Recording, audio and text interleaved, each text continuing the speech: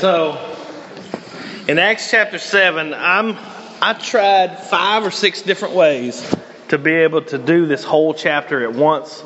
It's just too many verses. It's like 60-something verses. And it's just one big long sermon. Stephen is, if you hadn't been here, we've been walking through Acts. Last week, Stephen was appointed as one of the 7, we called them deacons, but they were servants. They were men who were in charge of putting, the food together. Some widows were going without food, and the church has grown in the book of Acts to about 10,000 people, 12,000 people. I'm gonna have to split y'all up now if y'all gonna be talking the whole time. And so the church has grown up. The church has grown to about 10, 15,000 people. It's too many people for the apostles to minister to, as far as making sure the widows were fed, making sure the needs were met. So they appointed these 7 men. Stephen was one of them. Now the writer of Acts, which is Luke, he focuses on Stephen, and Stephen's doing great miracles. He wasn't just a waiter. He wasn't just a guy who was saying, he wasn't just some guy in charge of menial tasks. He was actually also a preacher, a man who was testifying, a man who was going and meeting needs and doing all these things. He was doing miracles. The apostles gave him apostolic authority to represent them. And so he was also doing wonders and signs. And the people in the synagogues, the religious leaders, they were opposing him. They didn't want to hear what he had to say. He was preaching. I'm trying to give you a quick overview to get everybody caught up. He was preaching Christ as the fulfillment. Christ, the fulfillment of the temple. He's the fulfillment of the priests. He's the fulfillment of the sacrifices. He's the fulfillment of all the things that they had been doing for all these years. And of course, you're the high priest. You don't really like that because you're getting kicked out of your position, and Christ is going to come and take over your position, and people are going to go after the church. They're going to follow Peter, and who's preaching about Christ, and you don't want that. So they oppose him. They drag him into court. Does anybody remember this whole section in chapter 7 is going to be Stephen's speech. Now remember the context. He's standing in front of the Sanhedrin, standing in front of these men, these most powerful men in Jerusalem, and he is about to give his defense. They've accused him of a crime. And so he's going to give his defense. But the funny thing about his speech is he doesn't really defend himself at all. He doesn't defend himself not one bit. In fact, he uses it as an opportunity to preach the gospel. He uses it as an opportunity to basically call them out and say, you guys, you killed the Messiah, and you're doing exactly what your fathers have always done. And so we're going to start reading it, but we're only going to get about halfway, because I can zip through it, but I would miss so many things. I tried 3 or 4 different ways to do this, to outline it and write it out so I could get it all done in one, but I'm not going to be able to. The first thing, let me just give you a few things before we start so you know kind of where we're coming from, and then we'll start looking at what Stephen said. He has become a covenant prosecutor. He is going to be prosecuting. It's amazing, really, because he's the one that's on trial. You remember the charges? What they charged him with last week? He was speaking against what? Holy place. The holy place. That's going to be very important. They said, you're speaking against this holy place, which was temple. Blasphemy. He was blaspheming God. He was speaking against who else? The law, yes. Those 4 things. Moses as well. The charges were, this man here has decided to speak against the holy place. Talking about the holy land, the holy temple. He's decided to speak against, they call it, he wasn't really blaspheming God, but to speak against the holy place, the law, and Moses was to blaspheme God in their eyes. He was speaking against the holy place, he was speaking against the law, and he was speaking against Moses. Now, do you think he was really speaking against, did Stephen not like the law? What was he saying about the law? Was he speaking against it for really? What was he doing? He's preaching the same thing that we preach, which is what? Jesus is the fulfillment of the law, the fulfillment of all those things. And so Stephen turns this whole thing around. Instead of being on trial, by the end of his speech, which we probably won't get to the end till next week, but by the end of his speech, they're on trial and they're guilty.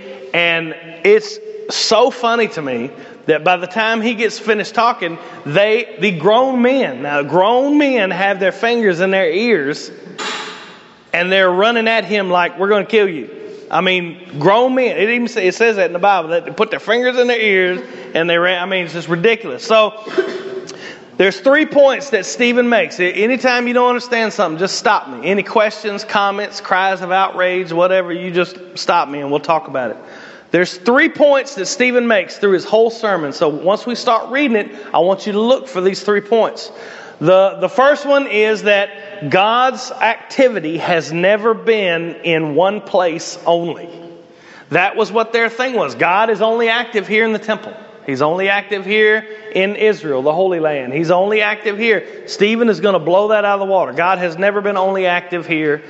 He's going to say that the holy place, the holy space, has never been in just one particular spot. That's what they were saying. They're saying you can't preach your message out there because God is only active right here. And he's going to say to these guys, God's messengers have always been rejected by Israel. And he's going to give examples of that. You understand? Everybody got that? 3 things. God's activity has never been in one spot only.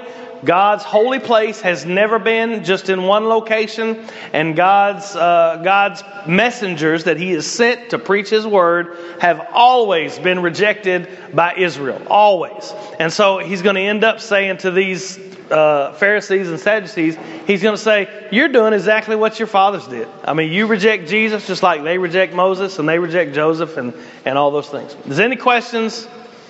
Okay. All right, here we go. Chapter 7. All right, Abraham. He breaks up into 4 sections. We're not going to go through and talk about.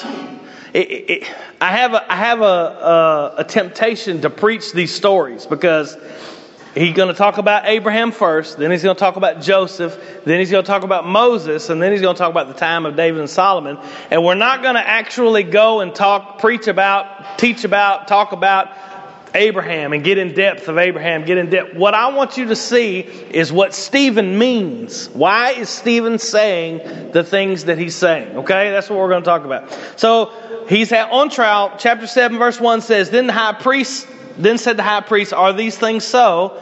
And this is the beginning of Stephen's speech. He says, Men, brethren, and fathers, hearken. The God of glory appeared unto our father Abraham when he was in Mesopotamia before he dwelt at Haran, or Charan, whatever. It's Haran, really. And said unto him, Get thee out of thy country and from thy kindred and come into a land which I shall show thee.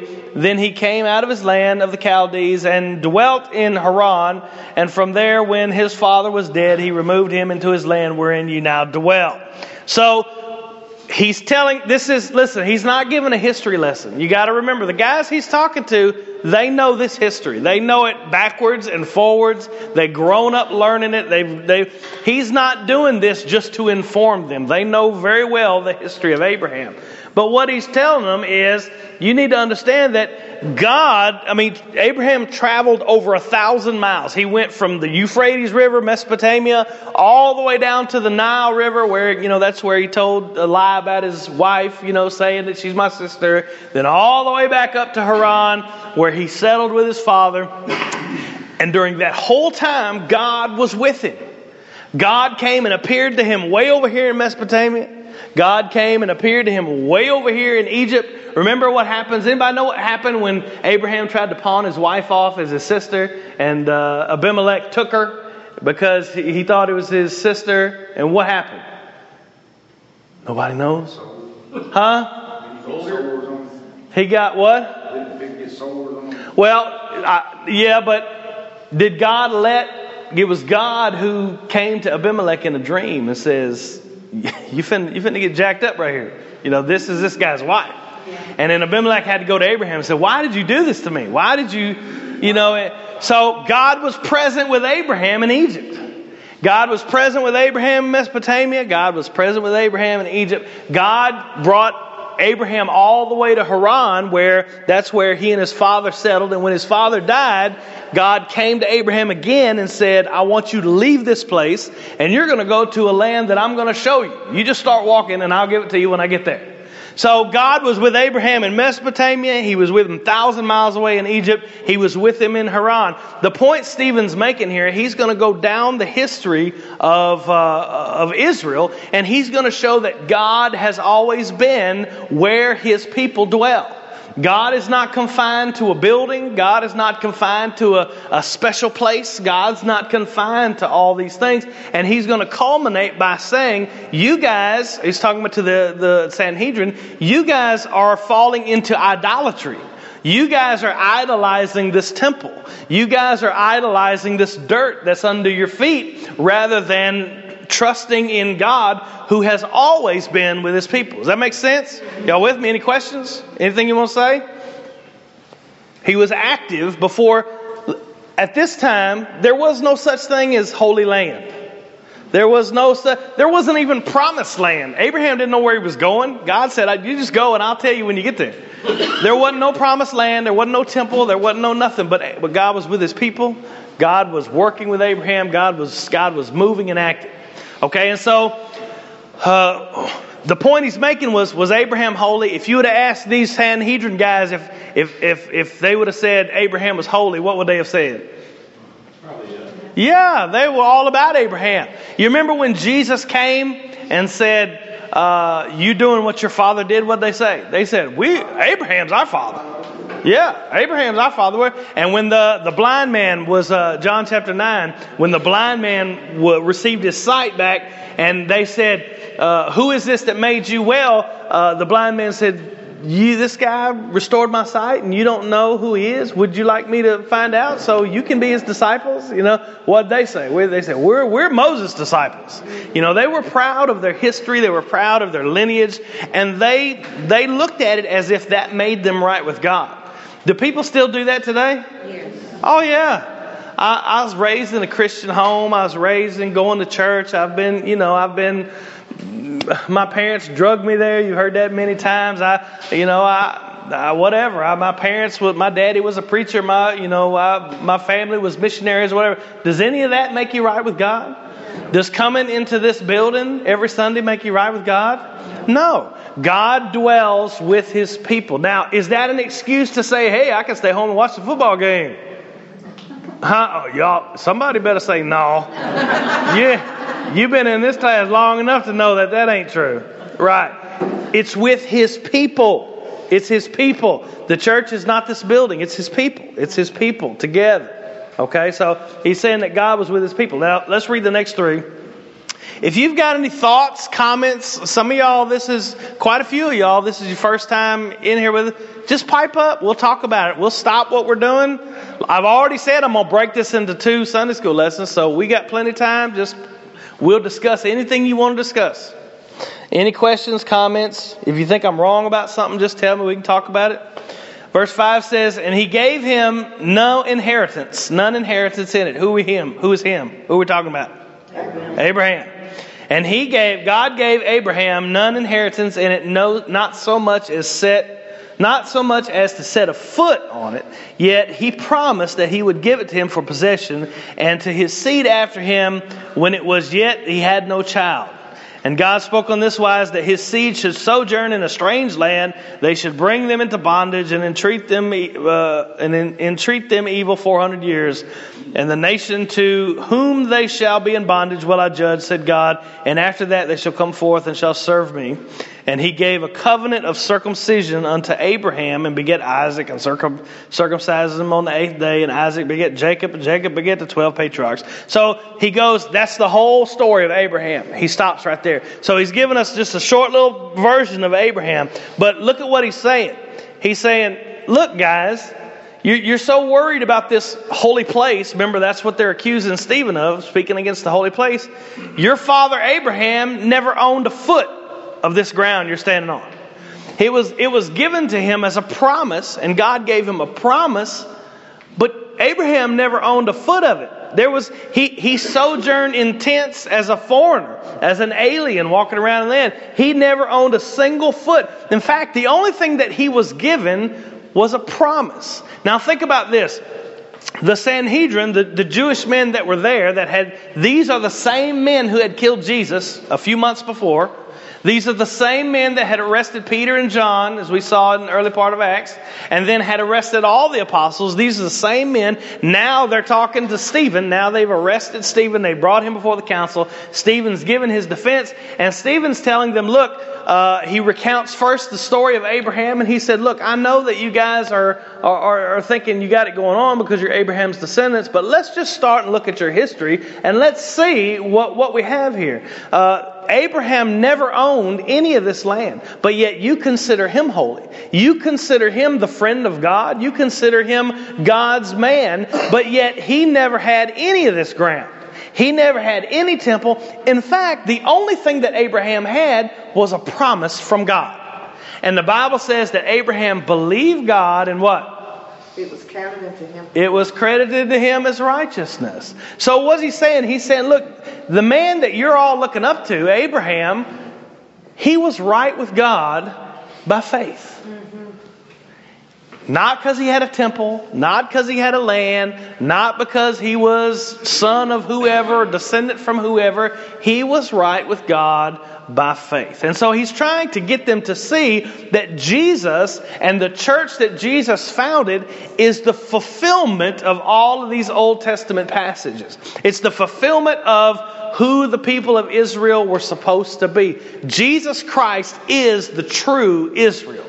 And anybody who finds themselves in Christ, anybody who's saved and in Christ, whether you're Jew, Gentile, male, female, slave or free, you are God's people. See what I'm saying? That's something that's bore out throughout the New Testament. And Stephen is trying to get that out. But he does it real subtly at the beginning. At the beginning, remember, he said, men and brothers, our fathers. He's putting himself in the deal. And so he's saying to Abraham, he was given a promise. And so he's just trusting God by faith. And that's what you guys are failing to do. That's what Stephen's telling the Sanhedrin. You're trusting in this temple. You're trusting in this land. You're trusting in who you are rather than trusting in God by faith. They were putting their faith in the sign that God had given rather than the reality of what the sign pointed to. Does that make sense? Did that come out right? Okay, the temple, the land, all of that pointed to something that was coming. The sacrifice pointed to something that was coming. What was the fulfillment? It was Jesus. He was the fulfillment of all those things. And rather than embrace the fulfillment of the promise, they were still holding on to what the sign was. They were still saying, no, we don't want the fulfillment of the promise. We want the sign to make us feel better. That's like if I go off on a trip for 6 months, right? And I got a picture of Dana in my wallet, and for 6 months I just miss her so bad. And so she's actually going on a trip this week. And so I'm gonna miss you, baby. And so I've got this. No, she's going by herself. She's going national. So if I have this picture of her, and I'm just looking over this picture every day, oh, I miss her. Look at her eyes. Look at her, I'm just fawning over this little picture, right? And so the day that I get back home, here's Dana, and she's right here. And what I do is I come up and I say, hey, it's great to see you. And I sit down, and I pull out that picture, and I go, oh, look at her eyes. She's sitting right here. Does that make sense? No, why would I keep on looking at the sign when the reality is right here? That's what these guys were doing. The temple, the sacrifices, everything in the Old Testament pointed forward. There is one coming. We saw the gospel proclaimed all the way back in Genesis. Genesis chapter 3, he said, the seed of the woman is going to come and you're going to bruise, telling Satan, he said, you're going to bruise his head and he's going to crush your head and you're going to bruise his heel. You've seen the gospel all the way in the beginning, and everything in the Old Testament pointed to the fact that Jesus was coming. And when he finally arrived, instead of grabbing on to the fulfillment of the promise, they were still looking at the picture going, look at her eyes. They're so pretty. They're so pretty. So that's what they were doing. And that's what Stephen's pointing out to them. That's why it may seem like, that's why I was real careful. If any of y'all have read this over the last week, chapter 7, it's easy to get lost in it, isn't it? It's easy just like to go, it goes on and on and on, and it's like a history lesson. But the reality was that he wasn't trying to give them a lesson in history. He was telling them what history had pointed to, and they had to trust that this was the fulfillment of the promise. And that's what they didn't want to do. That's why they end up killing him at the end. So that's Abraham. And then one more thing that I forgot to mention as we read that was, not only was Abraham not given the land, but when he was in the land, God told him, hey, not only are you not going to get the land, but I'm going to send your people down to Egypt. They're going to be slaves for 400 years. But God was with his people even in Egypt. For 400 years, as they were slaves, as they were doing all those things, God was with them. I don't know if we have any more chairs, but just bring that whole stack or whatever. You can put them back there. I'm going to use this opportunity to drink some coffee. I guess we're taking a break. Y'all smoke them if you got them.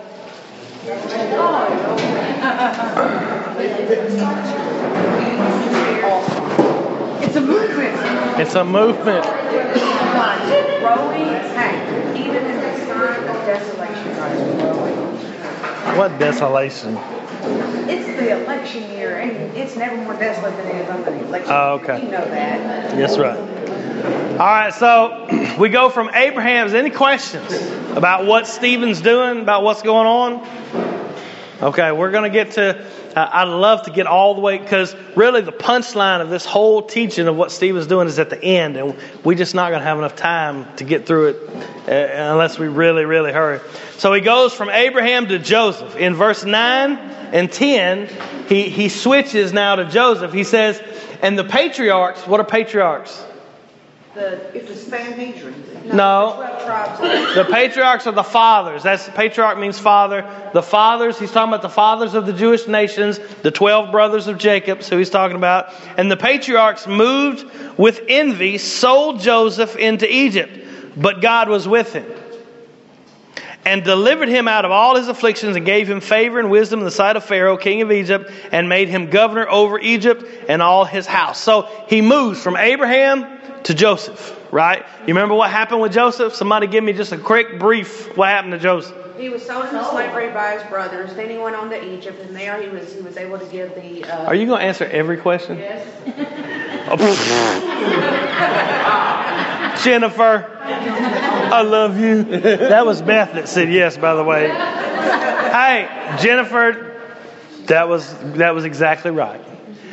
She was absolutely right. Joseph's brothers sold... I'm sorry. Joseph's brothers... That was bad, wasn't it? I was rude. You know I'm a butt. Joseph... Say that again. No. Oh, okay. You're the one that said if you got questions, comments, cries of outrage, open your mouth, but we'll stop. And you're going to answer every question, so no. That was the right answer, though. I was just wanting to give everybody else a chance, too. I had a phenomenal teacher growing up. You did a good job, Miss Judy. You're going to have to chastise me when it's over. Okay. You don't hurt my baby. Did I hurt her? Her feelings. Did I hurt your feelings? Oh, no. All right, class is over. Y'all go home. All right. Yes, as a matter of fact, Jennifer was absolutely right that the brothers sold Joseph into slavery, and they beat him, threw him in a pit, and sold him into Egypt. And he had to go off into Egypt away from the Holy Land, but God was with him. God was with him as they were beating him. God was with him as he was thrown into a pit. God was with him as he was in Egypt. What's Stephen's point right here? God's always with you. God is always with you. I'm sorry, Jennifer. That was rude. All right, so God was with him. I'm not usually that rude, Emma. Okay. All right. The point he's making is that God sent a man that he chose. He chose Joseph. And he gave Joseph dreams. Remember the dreams Joseph had where Joseph told his brothers dreams and they didn't like it? God chose this man Joseph to bring his word to the fathers. And the fathers of Israel rejected God's messenger. This is going to be one of many times that God's people, quote unquote, rejected the messenger that God sent. Instead of accepting Joseph, instead of loving Joseph, receiving the word that Joseph was giving him through his dreams, they rejected him. They threw him in a pit. They sold him into slavery.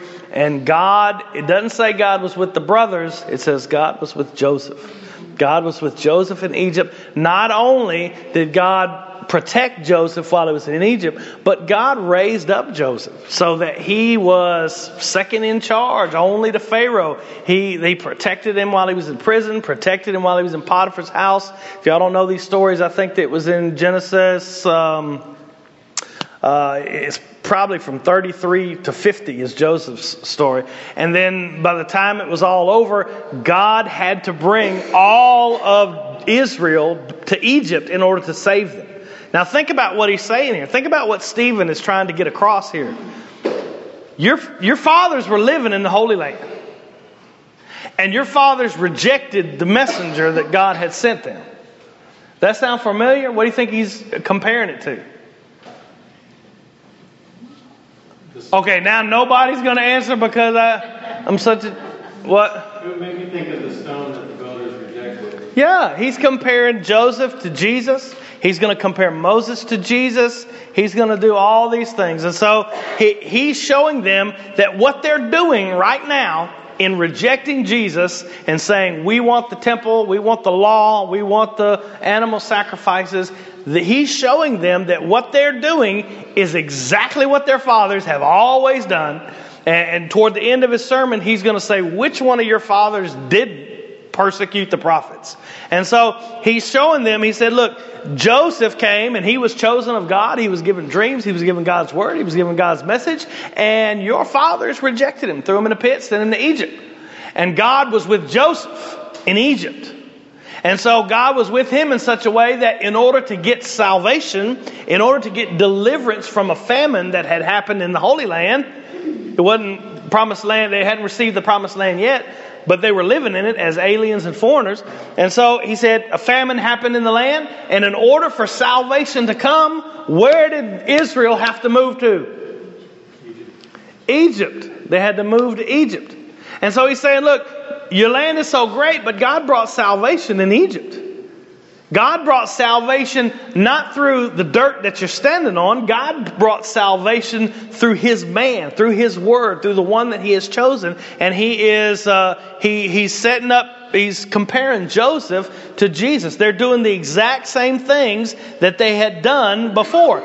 The brothers rejected Joseph just like you guys are rejecting Jesus. And God was with Joseph just like God is with Jesus in His teaching and His message. And He rejected the brothers who ended up having to leave their land and go to Egypt. And He's rejected you because you've rejected Christ.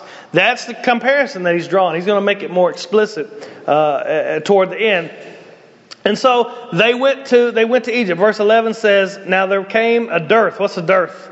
Famine. It's a famine, that's right. There came a famine over the land of Egypt and Canaan, and a great affliction, and our fathers found no sustenance. But when Jacob heard that there was corn in Egypt, he sent out our fathers first. That's important, first. And at the second time, Joseph was made known to his brethren. And Joseph's kindred was made known unto Pharaoh. Now, remember. This is not just a history lesson. Who's speaking these words? Stephen. This is not just us learning about Joseph and learning what happened and learning about Egypt. We are hearing Stephen speak to the religious leaders, and we have to understand what Stephen is trying to say to the religious leaders. It's easy for us to get lost into the preaching about Abraham and talk about Abraham's life and Joseph's life and all these things. Yes? Would you be safe to say that the history is kind of dead, but the message is alive? No, I don't think so. It depends on what you mean by that. He is telling them the history, but he's using it to preach the gospel to them. He's telling them that all through history, they have, their fathers, their kindred have done exactly what they're doing. All through history, when God sends a messenger, when God sends someone with His word, the patriarchs, the family of Israel have rejected it. In fact, at the end, He's going to say, when have you not rejected it? You're doing exactly what your fathers have always done. It's a family tradition, is what He's going to say. And so, famine in the land, out of the land, they're gone out of the land to find bread, and they did not recognize Joseph the first time, but they did the second time. Now, if he's comparing Joseph to Jesus, what is that? Does that tell you anything about what these guys? Stephen's kind of implying something right here. If you don't know the story, Joseph was in disguise, not in disguise, but it had been 20, 30 years since they saw him. And so when they went down to get grain in Egypt, Joseph was over all of the grain in Egypt, and he was standing there handing out grain. And when his brothers came to get grain, Joseph recognized the brothers, but the brothers didn't recognize Joseph. He was probably clean shaven. That's the way the Egyptians wore it. And so they didn't recognize who he is. So Joseph played a little prank on him. It's not really a prank, but he desired to see his brother that he had never seen. He desired to see his father. And so he was seeing if his brothers' hearts had changed. I could go in and preach that whole story, but I'm not going to. The point he's making is that Stephen said, the first time that they came, they didn't recognize Joseph. But the second time, they did recognize him. What does he say? The first time, this Sanhedrin here, who did they didn't recognize? Jennifer's nodding. Please answer. They didn't recognize Jesus. They didn't recognize Jesus. But the second time they will. What does it say? At the second time, what's going to happen? Every knee's going to bow. They'll recognize the one they've pierced. I mean, you go through it. It's a lot of promises, lot of warnings. He's saying, look, they didn't just like y'all. Your family didn't recognize Joseph the first time. They recognized him the second time. It's kind of like an underhanded jab, like telling them you're going to recognize Jesus. And so he goes from there to it's already 10 o'clock, man. It says what verse are we on? 14. Then sent Joseph and called his father Jacob to him, and all his kindred, 75 souls, 75 people.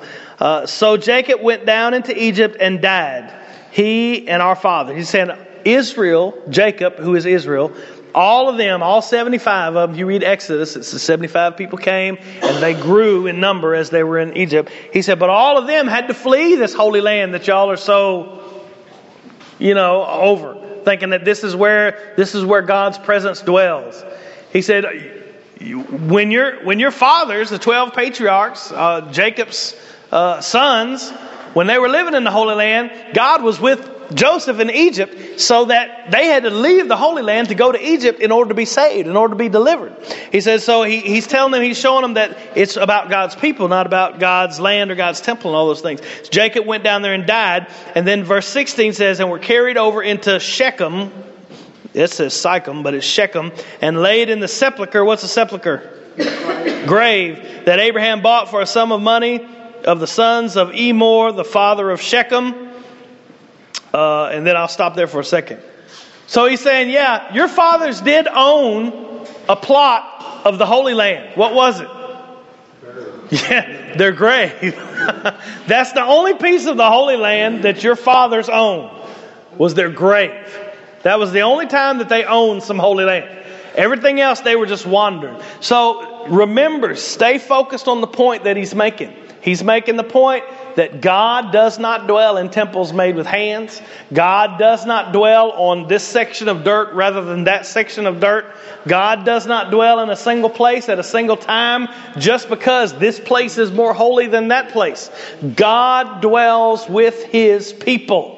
God dwells with His people wherever they're at. When Abraham's in Mesopotamia, God appeared to him and said, this is what I want you to do. When Abraham moved down to Egypt, God appeared to him and said, this is what I want you to do. When the brothers and all of them lived on the Holy Land, they were strangers and aliens in it. God sent a message through Joseph. This is what's going to happen. This is my word. The brothers rejected it and sent Joseph to Egypt. Where was God? I mean, God's everywhere, but it says God was with Joseph in Egypt. So it wasn't about, ooh, look at this holy land. Ooh, look at this temple. Look at these sacrifices. This is where God is doing all His stuff. It wasn't about that at all. It was God was with His people. And the point Stephen's going to make is that God is with Christ. God, the Father, is with the Son. And if you don't have the Son, you don't have the Father.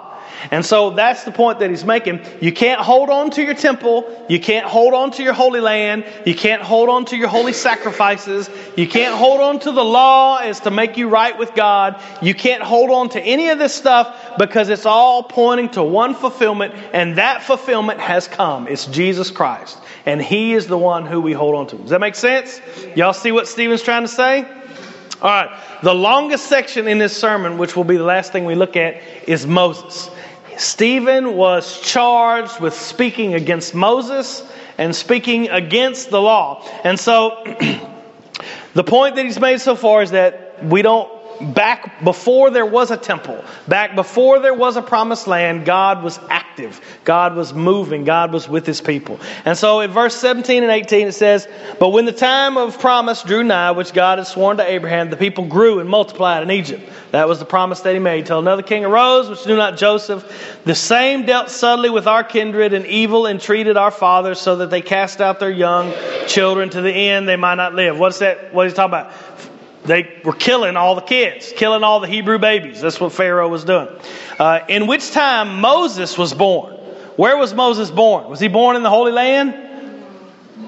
No, he was born in Egypt. And was exceedingly fair and nursed up in his father's house 3 months. The Hebrews thought, this is the holy place. We have the holy culture. Anything outside of this is pagan. Y'all just a bunch of pagans. He's saying, look, the greatest deliverer that y'all say that y'all have, Moses, was raised in a Hebrew home for 3 months. Then what happened?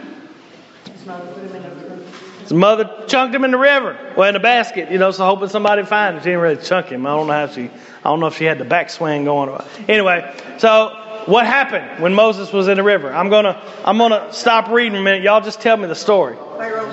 Pharaoh's daughter found him. Took him into her home. Raised him. As her son. Moses, the greatest deliverer that the people had ever known, as far as the Jews were concerned, was not raised in a Hebrew home. He was not raised in a Hebrew culture. He was not raised in a Hebrew education. Talk about a pagan education system. Moses was raised Egyptian. He was raised completely Egyptian. He had no benefit of living in a Hebrew home, having Hebrew nothing. He was completely, by all intents and purposes, he was Egyptian. He was raised that way, educated that way. He was a man of great power. He was Egyptian. But God came and spoke to him in Egypt without the benefit of all of the Hebrew culture, without the benefit of all the learning and all that stuff of the Hebrews. God spoke to him and made him a deliverer of Egypt. So let's skip down to 23. He says, when he was full 40 years old, it came into his heart to visit his brethren, children of Israel. Seeing one of them suffer wrong, he defended him and avenged him that was oppressed and smote the Egyptian. You remember that story? That he killed the Egyptian. And it says, for he supposed, now here we get an insight into Moses' heart that Stephen gives us that we don't really get from Genesis or Exodus.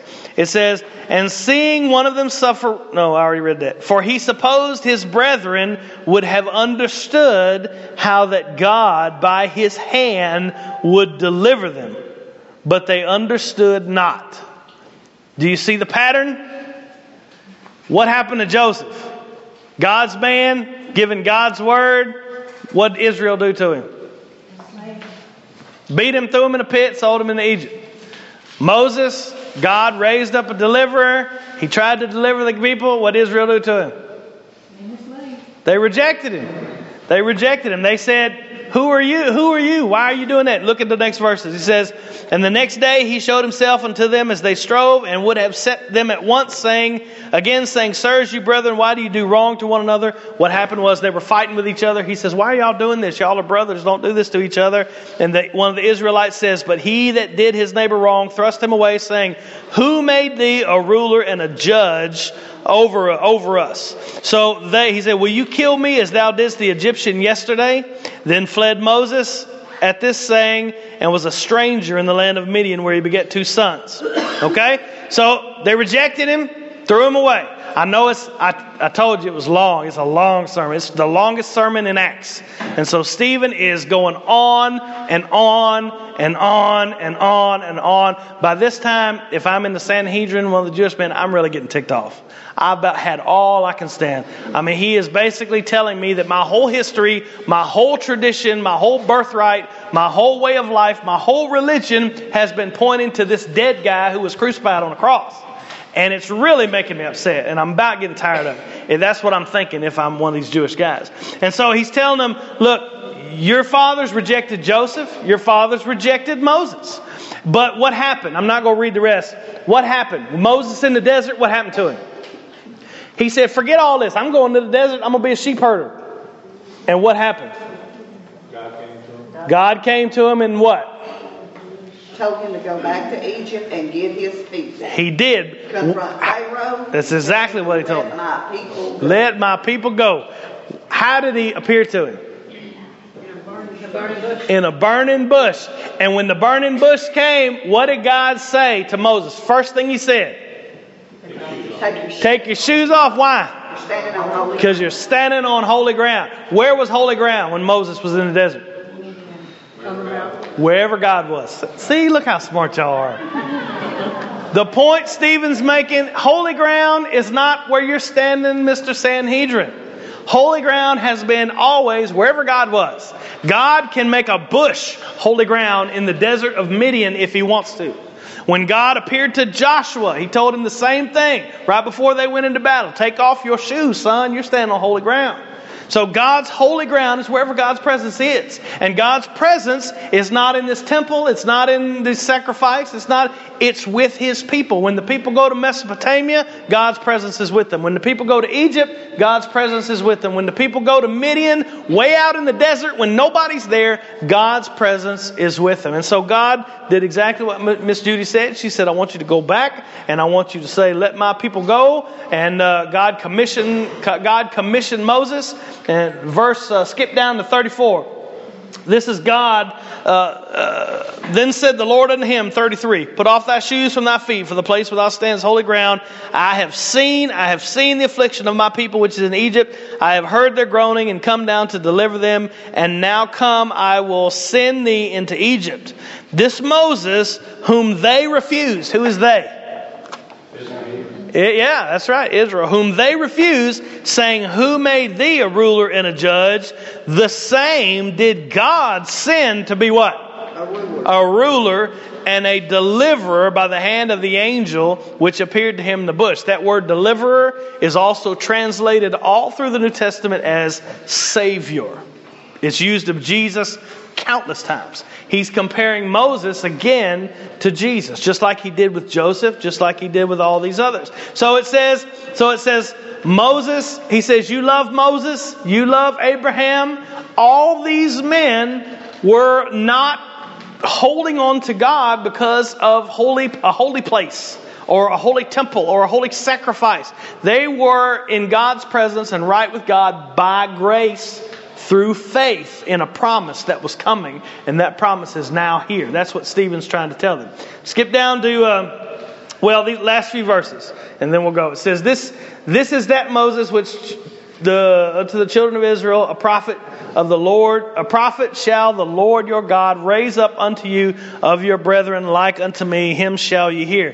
Who's that prophet? That was a quote from Deuteronomy, where Moses said, look, God's going to raise up another prophet just like me, and when that prophet comes, you better listen to him. Who is he talking about? Jesus. That's exactly who he was talking about. That's exactly who Stephen says that he was talking about. And so what is Stephen implying? They didn't listen listen then and you're not listening now. That's exactly what he's saying. But he's also saying, by not following Jesus, you're not obeying Moses. This guy that you love so much, the guy that you said that you're following. By not obeying Jesus, you're not obeying Moses. Verse 38, this is he that was in the church in the wilderness with the angel, which spoke to him in the Mount Sinai with our fathers, who received the lively oracles, who gave unto us what was given to Moses for the people. The 10 Commandments. That's exactly right. To whom our fathers would not obey, but thrust him from them, and in their hearts turned back to Egypt. How did they turn back to Egypt? I'm going to stop reading right there for real.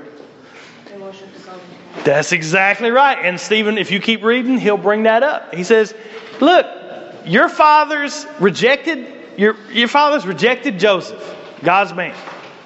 And God was with Joseph in Egypt. Your fathers rejected Moses when he tried to deliver them the first time. And God came to Moses in the desert. Holy ground in the desert. Then when Moses finally did deliver y'all by God's hand out of Egypt, He brought you all the way down to Mount Sinai. God spoke to you from the mountain, gave you 10 commandments, and you rejected that.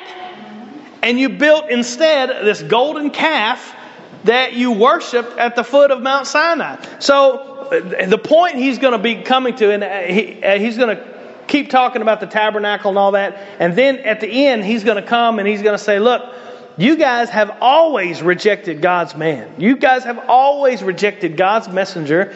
And you're doing it again by rejecting Jesus. And they rushed upon him. And we're going to see at the end, we're going to see next week that they stoned him to death. They killed him because of what he said and because of what Stephen did. Remember last week we talked about how Stephen's job was not just a little menial task. He wasn't just a waiter. He wasn't just somebody who did the job nobody else wanted. Because of what Stephen did, the church was spread out outside of Jerusalem, outside of Judea, into Samaria, into other parts of the country, and the gospel began to grow because of what Stephen said. The church started being persecuted. People started understanding, hey, this is not just a normal little sect of religion.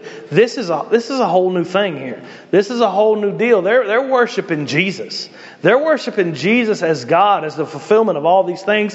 And we need to get rid of that. And we're going to meet a man named Saul who took it upon himself to get rid of all those things. But Stephen's point in all this, and we're going to see this so much clearer. I wish I could have got to the point of it all today, but I know I wasn't going to be able to. Stephen's point in all this is that God doesn't just dwell in these man-made buildings.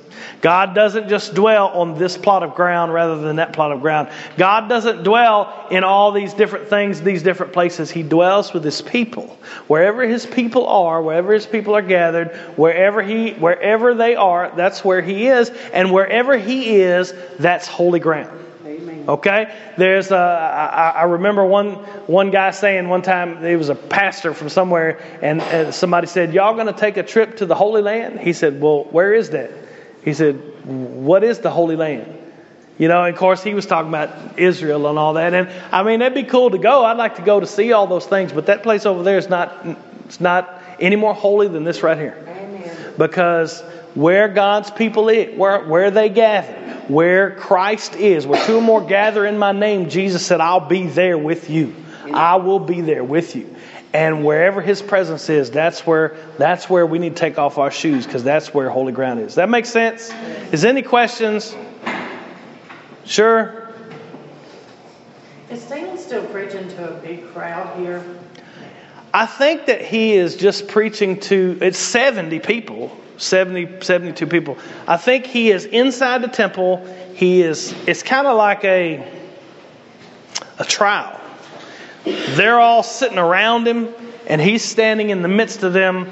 And it's really funny. What he does is he's actually going to turn it around so that by the time it's over, they're all on trial and they're guilty. And they're going to get so mad, they're going to drag him outside the city, and they're going to kill him. Yeah, because you kind of get a feeling that this is some kind of enclosed, smaller group.